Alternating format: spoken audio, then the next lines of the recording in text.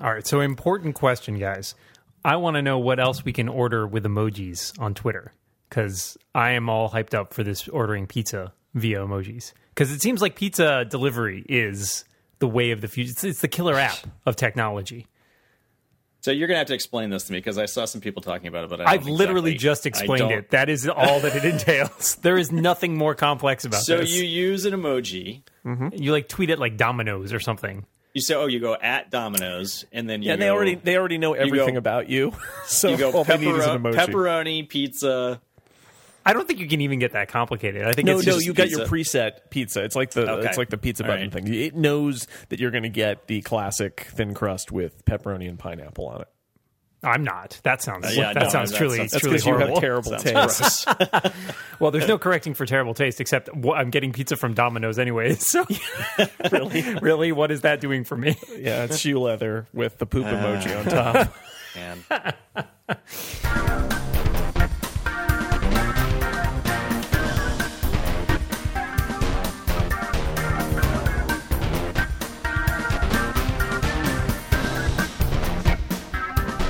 Well, I mean, there's already like a martini glass emoji, right? Because is someone going to show up with a martini if I start tweeting that at like? Yep. At I don't know, who do I tweet? But he's kind of a creep. That's what my wife should do. Because frequently she will be out. Like she has to travel around the area for her job to go interview people and stuff like that. And so often she'll be coming home late. And this is a classic role reversal from the 50s. She says, "I'm on my way. If you made me a martini, I wouldn't complain." And so I'm often standing at the door, not wearing something slinky, but with a martini in my hand. Well, you're only doing half the job then, John. I know. I need to try it a little harder. Does the poodle like bring her slippers too? Is that the poodle doesn't bring anybody anything? I know, that's useless dog. Useless dog. These dogs today, in the 50s, that's dogs right. had a place in the house. Yeah, really. They get a beating. Well, so wait, but there's no newspaper for it to bring you anymore. So it's like gnaw on your iPad on the way over. Drags a Kindle over. Doesn't bring it, just gnaws on it. That's all it does. We still get the newspaper. All right, so it's like week 700 of having the iWatch, which I'm going to call an iWatch. That's how good I am. Wow, Dan. Man, we'll do that all over again. No, so I got to say the 100% of Whole Foods cashiers that I've used my watch to pay for things for are really impressed with the Apple Watch. Mm-hmm. They seem very. Yeah, I had one. This was weird for me experience where I paid with selling the Apple Watch and the cashier's like, "Oh, well, that's fancy. What is that?" I'm like, "Oh, it's the Apple Watch." She's like, "Oh, that's the Apple Watch. I thought it would be bigger." I'm like, "No, it's actually pretty." And I give her like a little demo, like holding up like the 6 people in line behind me. Apparently, I'm sure they loved that. Yeah, that's But it is. You know what? I have to say, paying for things with the Apple Watch is surprisingly easy. Like, I didn't think the phone... Yeah. I thought the phone thing was pretty cool when that happened, but, like, someone asked me, I think one of the cashiers, easier, like, right? "Oh, yeah, it's, like, that way easier, using the watch?" And they're like, "Oh, than having to take things out of your pocket?" I'm like, actually, it kind of is. Yeah. So I haven't actually paid for anything with the watch Are you yet. still not on Apple Pay? Are you still limited to that one McDonald's? Or Yeah, I mean, like, the McDonald's is the only place that I frequent that actually... does it yet. I just, like I said, I don't go out of the house that much, but I did John's a moocher, basically. He never yes, that's right. I'm in the part of the moocher economy. Well, I got to stay home and make my wife martinis. Yeah. But when I went to see Age of Ultron, I had my ticket on my watch, which worked perfectly well. That was great. The people in front of me they pulled out their Android phone and were trying to get their ticket on their Android phone, and so I zipped ahead with my watch. So you were in an Apple Watch commercial, is what you're saying? I got ahead of them because of my watch. That's nice. I bought a tea and a pastry at the airport Starbucks with my Apple Watch using the barcode, using Passbook. Oh, so totally worked. Oh, okay. So, but that you have to have like prepaid stuff. Well, yeah, you've right? got your Starbucks card loaded on your phone, and then it goes via Passbook, so you're using it. Yeah, you're paying that way. You're just paying off your prepaid thing as opposed to using. And it's not Apple Pay; it's scanning the thing. But right. Speaking of scanning barcodes, and that's clever because it like goes full brightness and it turns off the like super fast auto sleep, so that it's. Because that would be really hilarious if you're like, okay, I'm ready to pay, and then you rotate your wrist and hold it out, and it's like, oh, it just went to sleep. But now I can see it. Hold on, let me shake it. Yeah. So it doesn't do that, which is cool. This is fascinating. I'm actually playing with it right now because I was curious. You have to like tap the barcode because then it like full screens the barcode. I guess if you just scroll to it, if you scroll to the barcode, like everything drops away, the brightness comes up. It's like it's that moment of Yes, the music plays. I feel like that might be the limiting factor of the watch is like they had to make the screen big enough to show the barcodes. I'm taking a trip next week, and I'm debating whether or not to bring my Apple Watch because it's an international trip, and I won't have I certainly won't have like a large amount of cellular data, and so I'm curious, like, is this actually going to be useful for me when I'm wandering around Europe when it's not connected to the internet most of the time? But you can set like a face with like the time back home and the current time. I'm also worried about it getting stolen. All right. I'm going to. I was reading the guidebooks. I'm going to Lisbon, and I was reading a guidebook, and it's like, oh, there's a lot of pickpockets in Lisbon. I'm like, Yeah. My in-laws were robbed in Portugal. Yeah. So yeah. So I'm kind of considering maybe the watch should stay at home. Maybe I'm going to limit the amount of technology I drag around with me. Maybe there should be a band that's like a shackle. This just doesn't come off with it, like, unless you have a key. Do you have an unlocked phone? You should get a prepaid SIM. Well, I don't have an unlocked phone anymore because AT&T is full of jerk faces and won't unlock your phone if you're not paid up on your contract. And you sold your old phone, so you don't have an unlocked phone. I sold my old phone to subsidize my new phone because I did have a very nice unlocked iPhone 5, which is sad. So I was thought about calling AT&T and arguing with them, but my cousin tried that before she went abroad for the past semester, and they were just unforgiving. So, because it's funny, I had heard that depending on if you're a customer in good standing and have been a customer for a long time, they are more open to unlocking your phone for international. Because that is the way to do it. Is in addition to your international travel and your caviar and your lobsters, you also have an unlocked phone and you buy a prepaid SIM card. So. Well, maybe I'll try it. Maybe I'll call them up and see if I can do it without spending like 2 hours on hold. But I'm always I don't trust anybody. I don't trust anybody. So I have had two instances where I put my watch back on. There's only two times. You're only taking it off twice. No, just wait for the end of the sentence. No, I can't. It takes so long. After having taken it off just for like maybe a half an hour, and it didn't ask to unlock again. Like it was already unlocked, or I had taken it off and put it down, and then when I put it back on, it didn't prompt me to unlock. It was already unlocked. It's weird. I sometimes see it flicker. Has that happened to briefly. I haven't had that, but like when I've put it back on, sometimes it'll show me a screen that is clearly, like for a split second, it'll show me a screen that is clearly on, like a glance or something, and then it will like flip over to the passcode entry. Yep. And I assume that's just because. So it's using, what is it using to figure out when it's attached or not? The heartbeat sensor. I was thinking it's using the sensors. Yeah, right. Yeah. It's one of those sensors. So, that's but it must be. It doesn't pull repeatedly, right? Did you unlock your your phone? Your phone at some point in there? Was it unlocked when you put it on? Yes. Because when unlocking your phone unlocks the watch, even if it's not. So even if it's not on, well, I don't. It's not supposed to work that way. It's not supposed to work. I took it off. It's locked. Oh, here. I will unlock my phone, and my watch is still locked. Right, because it's not on your wrist. Right. I was just wondering if so, John, you put it on, and then immediately it was unlocked. That's so you're weird. suggesting that if your phone is already unlocked and you put it on, took it off. I don't know. Unlocked my phone. This is fascinating. Do I look like some kind of phone scientist to you, Dan? I don't know. I don't know what you look like.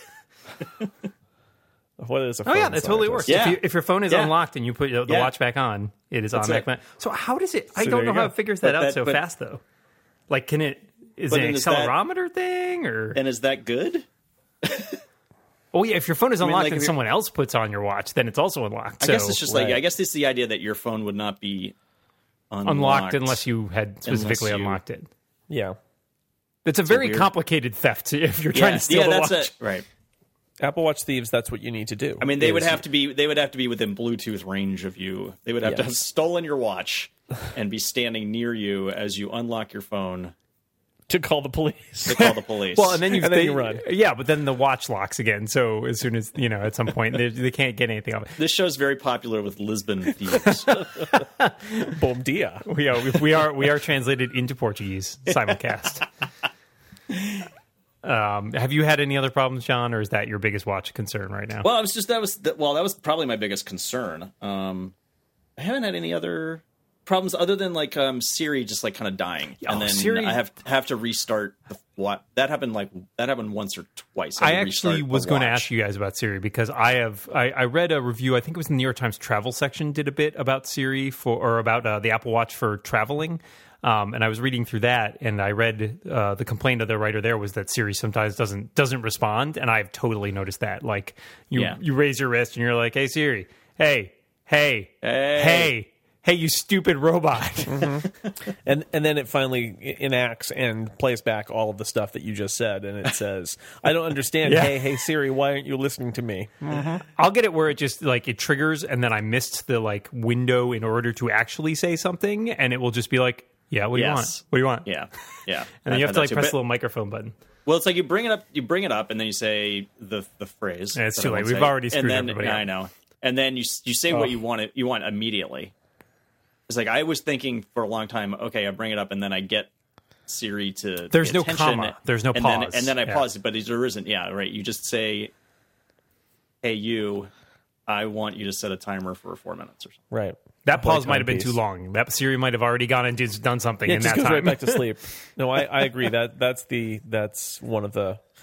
I don't trust it. I still haven't gotten the timing down for activating. I think I've gotten pretty good at it, but like I said, a couple of times Siri has like just actively died. I mean, and basically the only thing that gets her back is restarting the phone. The narcoleptic virtual assistant you love. Well, they can't all be Alexa, Dan. I had the I actually had the yeah, that's true. I had the Taptic engine die, which was really weird. I was like driving over to a friend's house and got there and didn't realize like when I got out of the car I looked and I was like, oh, I had a message from him 5 minutes ago. I didn't feel that, and I was testing like the Force Touch and stuff like that, and I'm like, oh yeah, this is not vibrating at all. Like there's no haptic feedback period. But I restarted the watch and it came back. So I guess it's a software problem, and it's been fine in the last week since I've done that. So I would assume it's a software problem, not a hardware problem. But it was still very disconcerting because there had been that story about the bum Taptic engines. Right. And I was like, oh no, did some of them get out? Do I have a bad one? But I wonder about the longevity of that thing, just because I don't know how complicated a piece of mechanism it is. But, because it's moving parts, sooner or later it will die. Like all things. This has been a really cheery show. We all die sometime. So will your Taptic engine. My friends were making fun of me the other day because they're like, oh, yeah, we were talking about something that you would, heirlooms that you pass down. And my friend's like, oh, not like that Apple Watch. You're going to pass that down to your kids someday? I'm like, yeah, I'm going to pass it down to my kids as an example of like, remember when our watches used to be so lame that they only did these things? They'll love that. There's a dead body, and you're like, no, he's still alive. No, that's not his heart beating. That's the Taptic engine. Slowly faltering. It outlived him. Barely. That is the worst micro science fiction story ever. Oh, there are worse, Dan. The tapping is coming from inside the house. The telltale Taptic engine, is that what it is? For sale Taptic engine, barely used. He lived a sad life with no notifications. Nobody wanted to get all Nobody, not even a notification of death. All he ever did was stand up at 50 past the hour. Oh God, the standing. Is that killing you? Well, it's killing me because half the time I just sat sitting down. is killing you, John. Yeah. Sitting is killing you. Yeah. Sitting down for 5 minutes before the thing tells me to stand up is really killing me. Yeah, that needs to be smarter.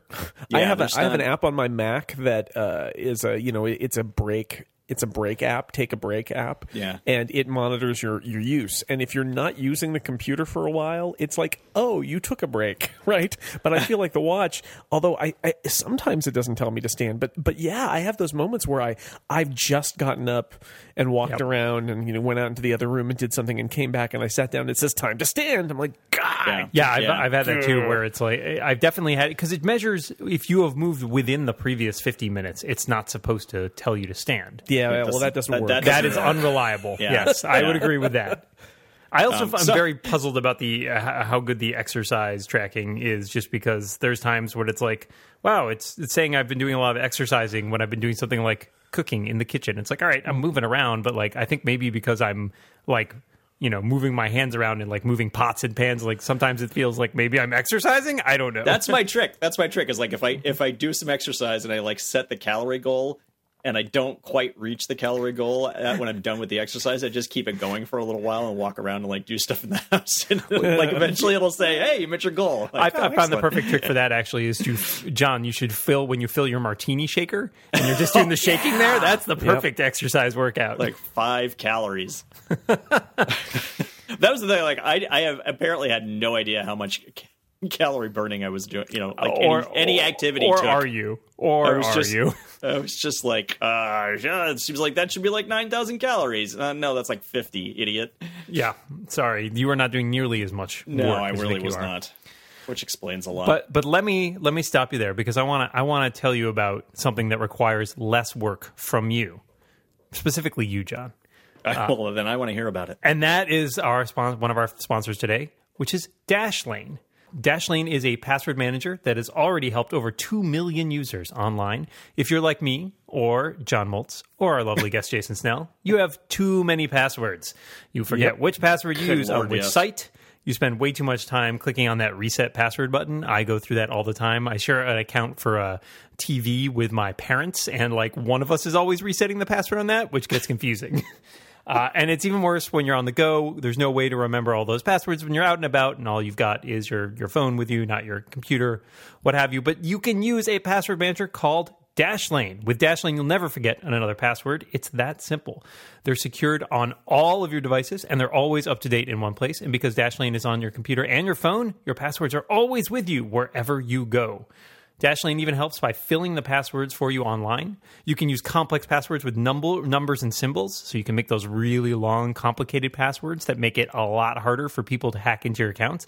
And you don't even have to type them in because Dashlane can remember them for you.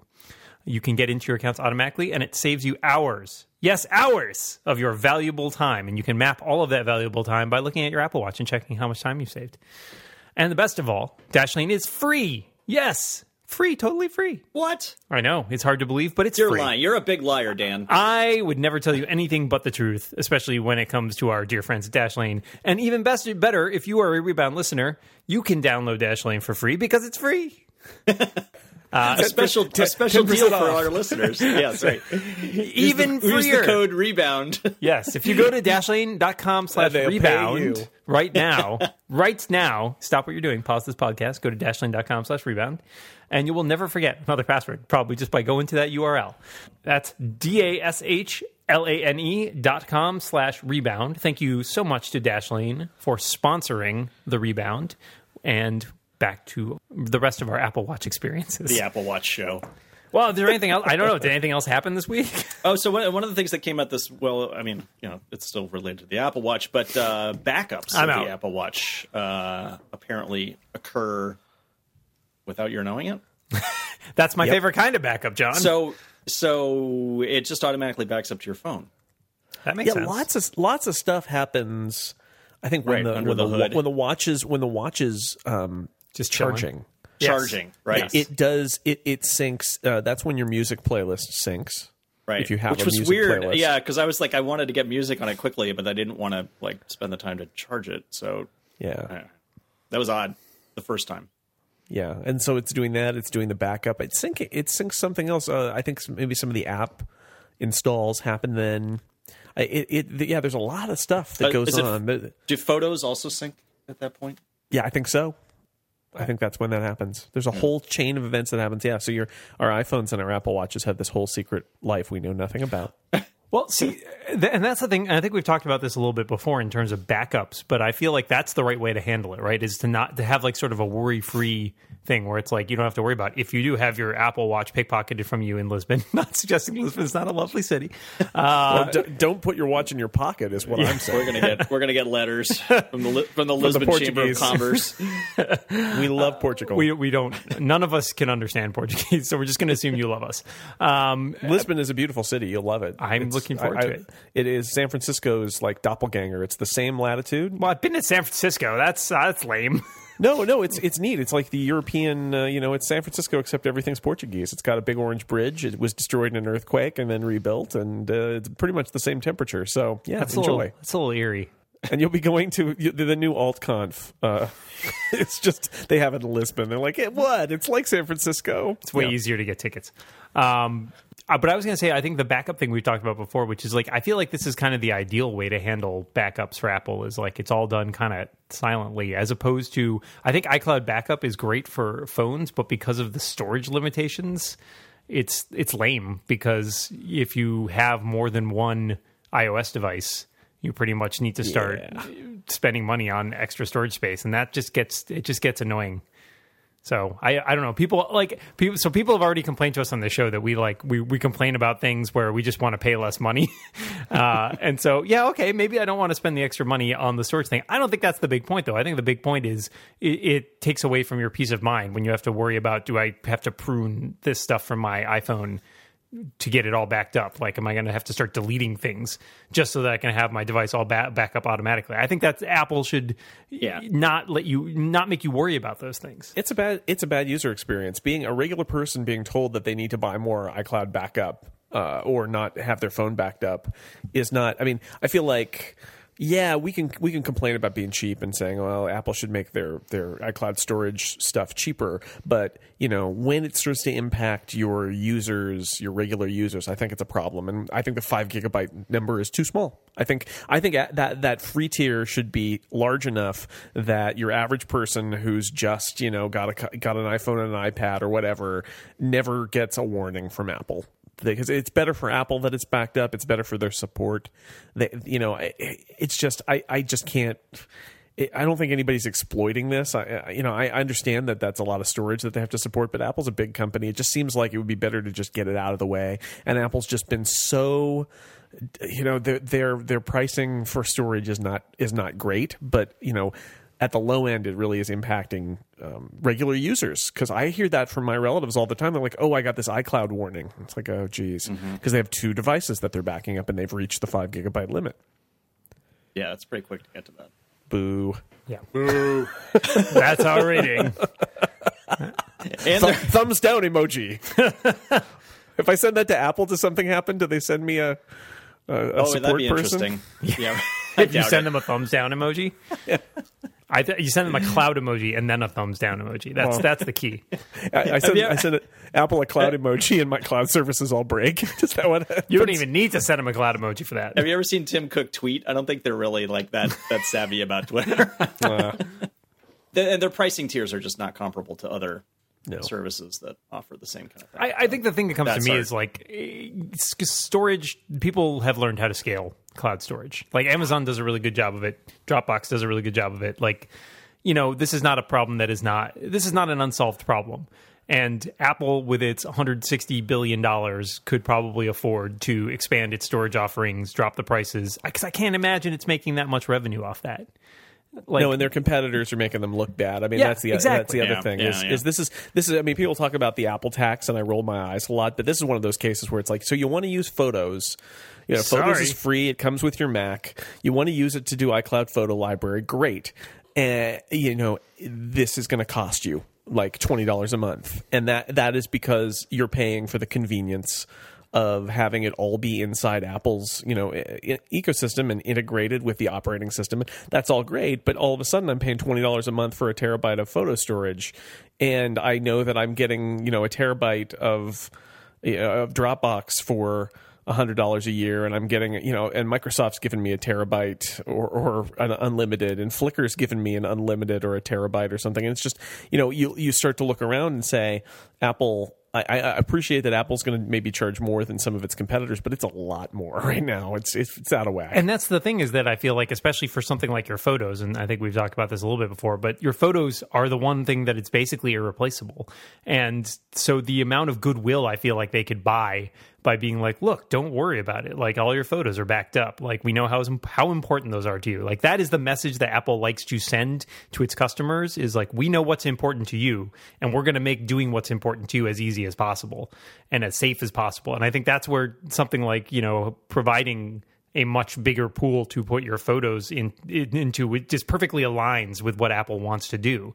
And so maybe they'll decide to change their policy a little bit after after the whole photo library thing has gotten a little more wide adoption. But I feel like part of the reason I've held off is because I don't have the space. I don't want to spend more money right now on trying to figure out, well, which of my precious photos do I back up and which can be consigned to the dustbin of history. all of my photos are very important. We will Let me consign them very, all let to me the be dustbin of clear. history. Let me clear about that. None, even the lousy ones. We have these pictures that when my son was a baby, when we were changing him to like keep him interested, we would often give him a camera. So he would just be lying there on his back with this old like digital camera and just like pointing it up in the air and just like snapping pictures. So we have all these pictures that are just of the ceiling in his bedroom. And yet at the same time, I can't, like, it's funny, like having those things, like we go back and we look at those things and like, look at all these pictures you took of the ceiling when we were changing you. I mean, it's just hysterical. And like, if we deleted all those, something would be lost. Yeah. So we keep them. Pictures of your ceiling, and then That's right. 50 years from now, you won't remember what they are. Well, Someday your son will come to you. 50 years from now, I won't remember anything. Someday your son will come to you, Dad. What are all these crazy photos of the ceiling in this photo library I inherited from you? I will say, Well, I am 100 years old. Why are you asking me these questions? Are you a robot? Robo-Dad. I can't. My brain has been put into this robot body for a reason, and this is not it. It is the destruction of the Earth. So, Jason, I have a question for you since you're on our show today. Yes, Dan. I heard you bought a TV. I did buy a TV. Oh, I heard it's an amazing at this guy. 4,000 K. It has all the Ks. It has all the Ks. It's got 4 of them. That's It's all four- of them, as four- far as I'm concerned. 4 strikeouts. That's not. It's okay. It's an okay. Oh my K. God. Yeah. Yeah, those are terrible. Thank goodness it's not 3K because those Yeah, guys. right. That's last year's news. I'm glad you pulled in strikeouts because that made it better. Strikeouts. Yeah, that's totally what it is. One of them is backward because it was struck out looking. Baseball nerds. Sorry. It's not our Dan. demographic. Yeah, I bought my TV died. My TV, like literally, my wife was watching something and it just the TV was playing, and then suddenly it said no signal, which is a bad sign because nothing changed. And apparently, searching online, that meant that like my the circuit board, the whatever it is that takes the HDMI inputs, basically is fried, and that happens. It's a 5-year-old TV. And That's so about how these long things mine happen. lasted. And I heard that a couple $100 I might be able to get it fixed. And I thought I already we bought a smaller TV for another room, and the difference in quality between a TV made last year and a TV made 5 years ago, it's staggering. Like just on these LCD TVs, the black, and again, John Syracuse will tell you, well, it's not as good as a plasma, but the fact is that It's not a bad impression. The LCD, it was off the top of the head, you just got to get a little muppety, and you're most of the way there. Jason, that's not as good as a plasma TV.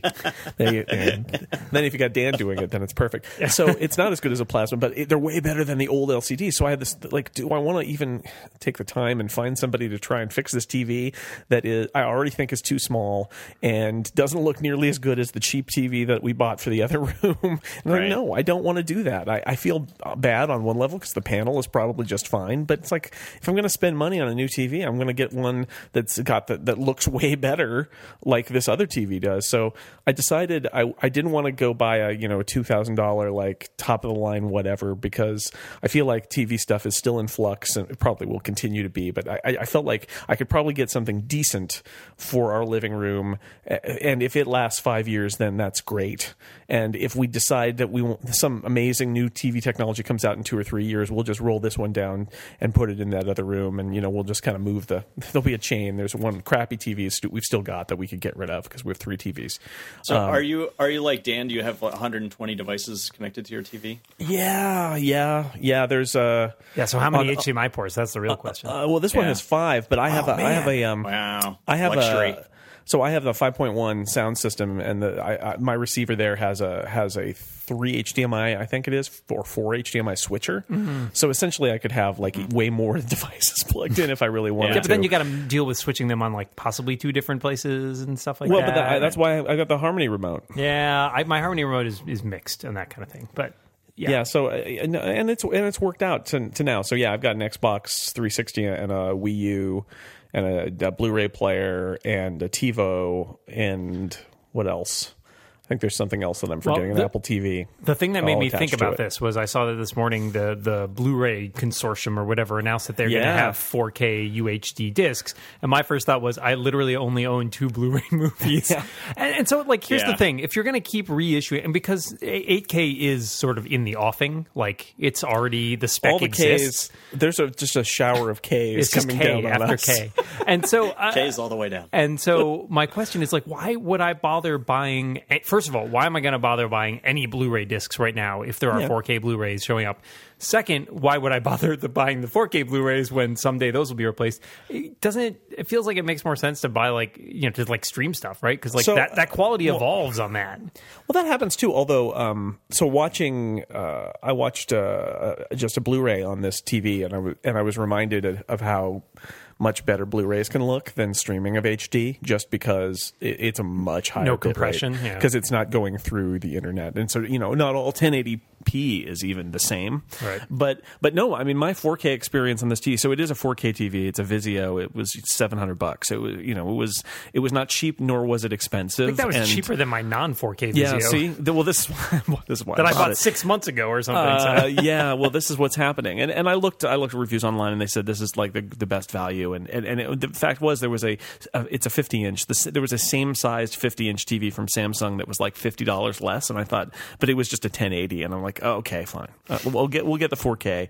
It'll be fine. And if I never use the 4K, then so be it. There's one HDMI port I think that does 4K of the 5 or whatever, but it's got Netflix embedded in it. And the funny thing is, because it's a 4K TV, it's a little bit like having the Retina 5K iMac, which I also have. Is you've got this weird situation where you've got a display that's really good, but you have nothing to connect to it. So it's like everything happens inside the iMac, and it can drive the display, but it's not like that was sort of the only way Apple could get a display of that resolution was attaching a computer to it, because nothing is sort of there yet for that level of resolution. This is sort of like that with the TV, where the only source of 4K content that I have for it is the Netflix that's embedded in it, because that'll do the Netflix 4K stream, which I did. I watched an episode of Daredevil in 4K, and you know what? It looked great. It looked great, even though, yes, I mean, how much of that is the 4K, and how much of that is that it's basically the bit rate above the 1080 bit rate? So it's like, oh, you've got even more bandwidth, So how much of it is that the bit rate is just that much more, and how much of it is that it's a 2048, H.265? I think it is the 4K standard. I don't know, but it looked good. I'm glad those fight scenes are probably so much more brutal in 4K. You can see the blood even more. I want to see that hallway fight scene in that. On that man. TV. I'm going to have to go back and watch that. You got to watch Although that when we started watching it, it was when I switched to the Netflix input, every input has a different set of video settings on it, which is cool because you're going to have like a game input that's set to the low latency and all of that. But it hadn't been set yet for Netflix. So I turned it on, and it was suddenly I was looking at a soap opera because it had motion smoothing on. I'm like, no, turn it off. Because you don't want let me tell you, Daredevil in soap opera mode, that is not good. Every time I see anything with that on, it is just... Because when I bought my new TV, the first thing I did was went and turned all those things off, and it's just, I don't understand what about that looks good to anybody. No, it's funny that on the Doctor Who DVDs for the original, not the original series, the Russell T Davies years where they were shooting in SD, they shot in Betacam, so it was just a standard video format, and then they ran it all through this processor to make it look like film, and there were some extra, some like that deleted explains scenes. A lot. there's some deleted scenes on the DVDs, and the deleted scenes don't have the processing, and they look so wrong. They look like some kid with a video camera saying, "Hey, everybody, let's make a Doctor Who episode." Well, it's like if you go back and look at the actual classic ones where they would switch back and forth between video film and video. Oh, so bad. which is so weird. Like there's so many bad BBC shows that did that in like the 70s and 80s, and it just looks... It's bizarre. It's because it does go from looking like, oh, we're making a nice movie to, oh, this is somebody with their parents' camcorder. Yeah, because they built this live video, like 50s style for the U.S. They built these studios that were all just multicam, like a sitcom. And, anything that was inside was shot like that instead of with a single film camera. But then when they went on location, they'd only bring a single film camera. And they just were like, whatever, we'll just edit it all together. Okay. I think it's good that we're talking about video, John. Would you tell us why it's good that we're talking about video? I will, because our second sponsor of the day is Animoto. There are 4 billion video views a day on YouTube. Can you believe that? That's What? crazy. And 3 billion of them are Minecraft Let's Play videos. The world obviously loves video. Video is the best way to share special life moments or what your company is all about. But the problem is video has always been hard to produce. So Animoto has changed that. And they want you to give their video maker a try and see for yourself how easy it is. I have done that, and I will tell you about that experience in a second. Animoto is a drag-and-drop video builder that gives you everything you need to produce professional videos in minutes. You just need a logo and some photos or video clips. They make it so easy to share what you are all about. In minutes, you can create something that would have taken you a very long time to do on your own otherwise. That is, if you knew how to use one of those complex video editors. But with Animoto, you don't need to learn complicated software or buy expensive equipment. You can share Animoto videos anywhere online or download them and burn them to a DVD if you still do that kind of thing.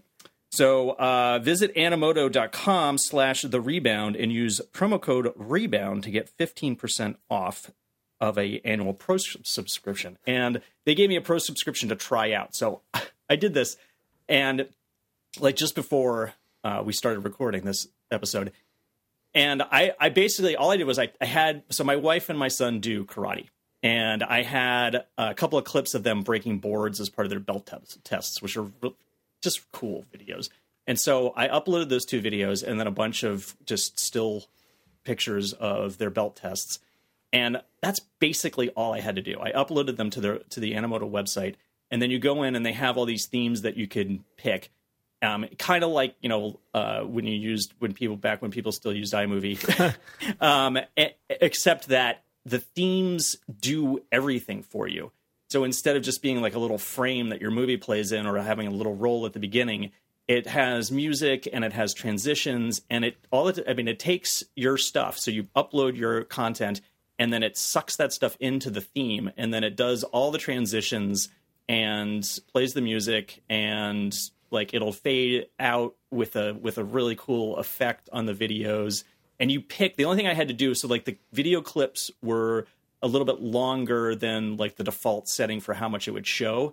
And so like I had like a 30-second video clip and it wanted to show 10 seconds. And at first it was just showing the beginning 10 seconds. I was like, oh no, because the board breaking part was later. So I just went back and moved the slider over to where the part was that I wanted and played it again. And it was perfect. I mean, the result, I was really kind of blown away, because as someone who has played with several versions of iMovie, and it's like, it seemed like at the time back in the mid-aughts, it was kind of fun to do that stuff, all that manual stuff. Like, now I'm going to pick my transition. Now I'm going to type in the words.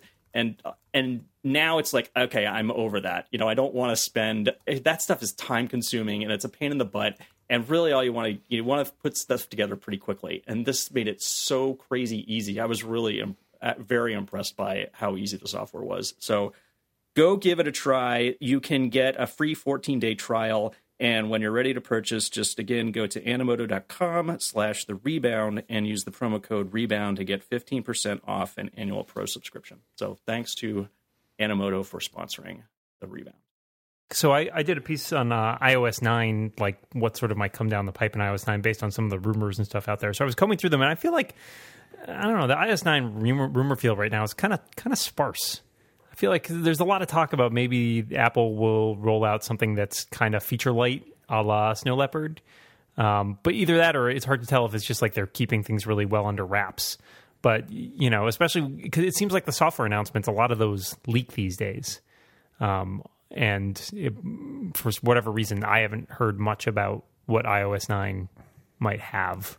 It's harder to... I mean, Apple does a better job of keeping software stuff under wraps. If Apple really wants to keep something under wraps, they can do a pretty good job of it. They can keep those teams pretty constrained. It does leak sometimes. Mark Gurman seems to know people, but they're better at keeping a secret, right? Because it's inside Cupertino, and if they really limit, who knows? Exactly right. It's going to leak a lot less. But yeah, I don't know. Is there anything you guys are expecting or wanting to see in iOS 9? The thing that I've seen some people talk about is how, and this is kind of more of a just look and feel kind of thing, but how the watch actually has buttons.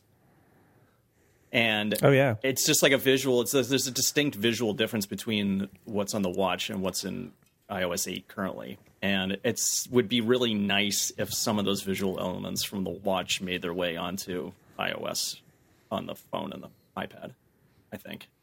Because I think people never really liked the fact that they completely took buttons away, and now a lot of the navigation is done simply by tapping on words or arrows.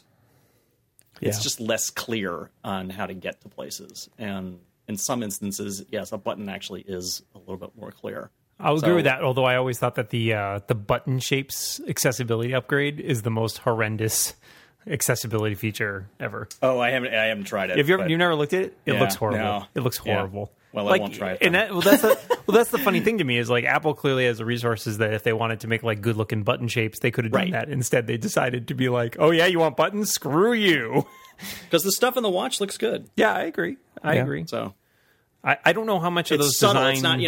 It's not overdone, and I think it's nice looking. So. I don't know how much of those design sensibilities are likely to find their way back to the watch. I mean, we've also seen, we're still sort of operating in that post iOS 7 world of like, the flatter design. There were some refinements in iOS 8, I guess, but it doesn't seem like they didn't go too far, like from going from iOS 7 to iOS 8. It wasn't like, again, like a huge radical change or even like a backtracking. Like they tweaked a few things here and there, but I don't know. The interface seems pretty similar to me since iOS 7.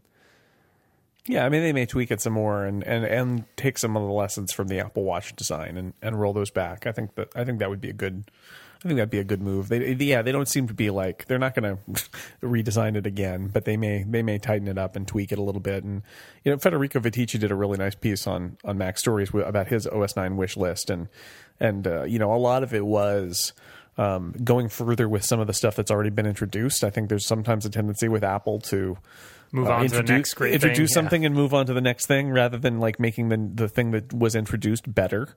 And I feel like, that's when I think of doing something that's Snow Leopardy, right? And having it be like, let's not go crazy with new features. Although Snow Leopard did actually have, people don't talk about it, there were a lot of new features there, but they spun it as being, it's more about a holistic kind of improvement thing.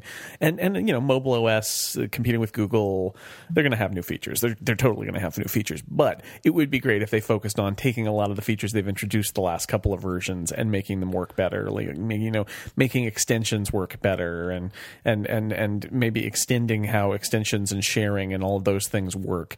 That would be nice, right? Like, let's try to take some stuff that we've introduced that works okay and make it work better. I would like to see that. I was thinking for a second, like maybe that would be a hard quote unquote sell for the average user. And then I thought, every time there's a new operating system, my friends ask me like, oh yeah, what's so much better about this one? Why should I update to it? And so it's like, well, if I could make the argument that it works better, they fixed a lot of the things were broken before, I think that might actually be more compelling to many of them. I think you can do that. Like, almost on a TikTok method, because people, they do want new stuff, but a lot of people just want their phones to work. Well, it's funny because I just updated. I was over at my parents' place the other day, and my dad's like, "Oh, the Mac App Store has been bugging me to upgrade this, update this system." And I was like, "Oh, it's probably just a point upgrade or whatever." I hadn't realized until later. He emailed me the next day that he was still on Mavericks, and so he went to Yosemite. He's like, "I didn't realize it would look so different. This is terrible." And I was like,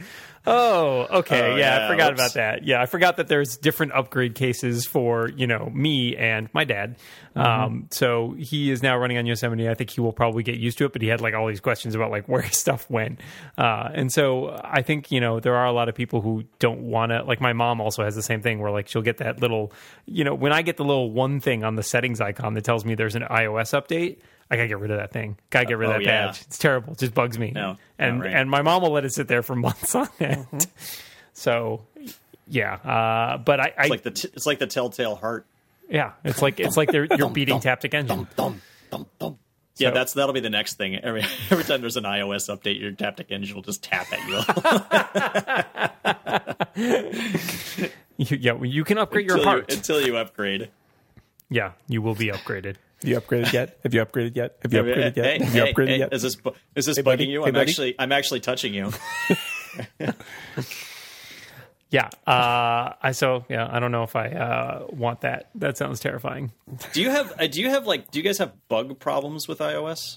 Like mosquitoes? like or? yeah, yes, exactly. No, like complaints about things. I mean, like real like Stuff's weird. Stuff that's because I don't. I run but into seems like I run into rough edges, but I think the problem is I don't run into anything so reliable or reproducible that I'm like, oh, that's a problem. Though the closest I got was, and I don't know if they fixed this because honestly, as Jason said, extensions could use some work. But like, there's that problem for a while in the share sheet where the extensions would just constantly reorder. Yeah, and it's I was still, like, it's still not quite right. And so that's a problem. And it's like, they're okay. That's something that needs to be fixed. That's clearly a bug that is reproducible. Whereas there are other times where it's just sometimes stuff's glitchy. It doesn't load right. The other day I had a hard crash on my iPad when trying to like play a YouTube video in Safari. Like that's not good. But that's not something that happens every time. It just happens occasionally. Actually, the big thing that I've noticed lately, because I did upgrade my iCloud photo library and sync all my photos to it, is that iOS can't handle large iCloud photo libraries well. It's like once you have 50,000 photos in your photo library and then you want to take a picture or look at your photos or attach a photo to a tweet, I'm not doing that. You tap and you wait for like 20 seconds before it slides up. Or I've had it where the camera, like I actually take 5 pictures and I look at the camera and it's taken 2. And then maybe others will come later, or maybe they won't. And that's just one of those things where I'm actually kind of hoping they fix that in a quick update to iOS 8. But that would be something. The fact is, people are going to have all their photos in their iCloud photo library. Theoretically, you got to be able to handle that better. So that falls under. I mean, that's my current annoyance, but that falls on the line of make the stuff that you've introduced better. Like the keyboards. One of the reasons I stopped using a lot of the third-party keyboards is not because they aren't clever. It's because they have no access to Apple's autocorrect, and they don't let you do text-to-speech, and they're like all the other features that make Apple's keyboard good because it's integrated are just not offered by Apple to the third parties, which on one level I understand. On another level, it's like all you're doing is saying, hey guys, we've just enabled third-party keyboards, but they're going to suck, so don't use them. Right. Which is why even have that as a feature if that's going to be the case. It's kind of a big FU in that way. Yeah, it's bizarre, right? It's like you'll still want to use ours. Well, then why are you even bothering? Yeah, you can have our crumbs, our keyboard crumbs. Yeah, there should be, those people should have an API to be able to look into the autocorrect or the, put a Siri button on there or, a speech to text button anyway. And yeah, so that's what I would like to see, definitely, is stuff like that. But, those, I'm with Dan, John, to answer your question. It's more quirks. It's more quirks than, okay, I take it back. I'm not with Dan anymore. Yeah, really. That was way too exciting. Sure why he reacted like that. I'm like no this longer was some with sort Dan. of fight. I agree with you, John. Team me. I agree that there are some annoyances more than maybe like brutal bugs that I'm seeing, but it's like everything's got some little rough edges that I'd like to see smoothed out. Yeah. There, we've solved that. Take for that, Apple. Dan. Wait, we're on the same team. I agree, but I'm also not with Dan. No.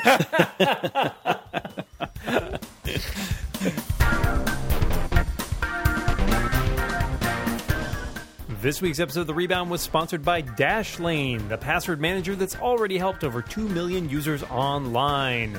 To download it for free, you can go to dashlane.com/rebound right now. That's dashlane.com/rebound. And thanks to Dashlane for sponsoring the show.